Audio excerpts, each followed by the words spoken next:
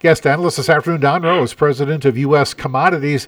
Kind of a two-sided trade here today, Don.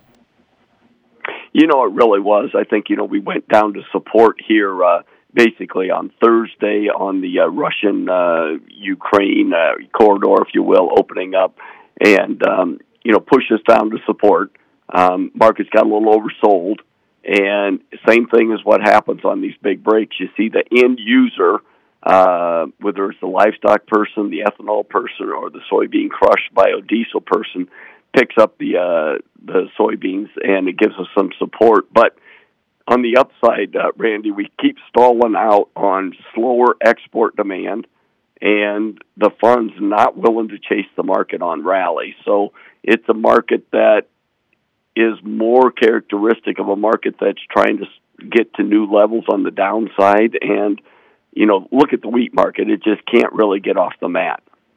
And I think when you look at the corn, first of all, I don't like the ideas when you have a market that's stalling out. We could not hit those upper gap areas, and now we're sitting here within, 20 cents of the gaps to the downside on corn. And, you don't like that. You don't like the fact that Ukraine is about $1.50 cheaper than we are on corn. Brazil, 75 cents cheaper than we are on corn.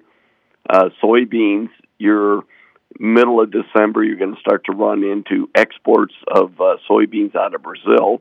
And by the way, they're 80 cents cheaper than we are at the Gulf for February. So I guess what I'm saying is, if we don't get a weather problem in South America, and who knows, that this market is forced to look at the demand side rather than sinking supplies. And the sinking supplies are really what mostly gave us a push to the upside on the grain market the last 2 years. It's been a drought here or there someplace around the world, Randy. So we'll see. Seasonals are positive on the grain market until the end of the year, so that's a good thing. And going into Thanksgiving, they're positive. So that's the positive note on the grain market. Yeah, for sure. How about livestock? What's been going on there? Well, I think the cattle market, that cyclical bull market, certainly feels like it's trying to kick in. Looking for cash to be steady to higher next week. Did trade some cattle, fairly decent corn belt, 154, 155. That's a big deal. Packer margins are $10 in the head on the black per head. So it feels like the supplies are shrinking. The packer is going to have to start to chase cattle, and the numbers should gradually sink here as we go into next year.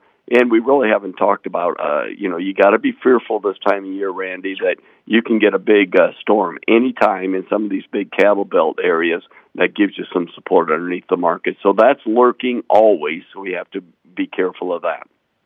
Anything else we need to be aware of or talking about? Well, I think while we were positive on the cattle market, the hog market on the front end continues to sag, just with the cash market soft. But the hogs this week, 3 days were in contract highs in the summer months. So that's a good thing. U.S. Commodities President Don Rose.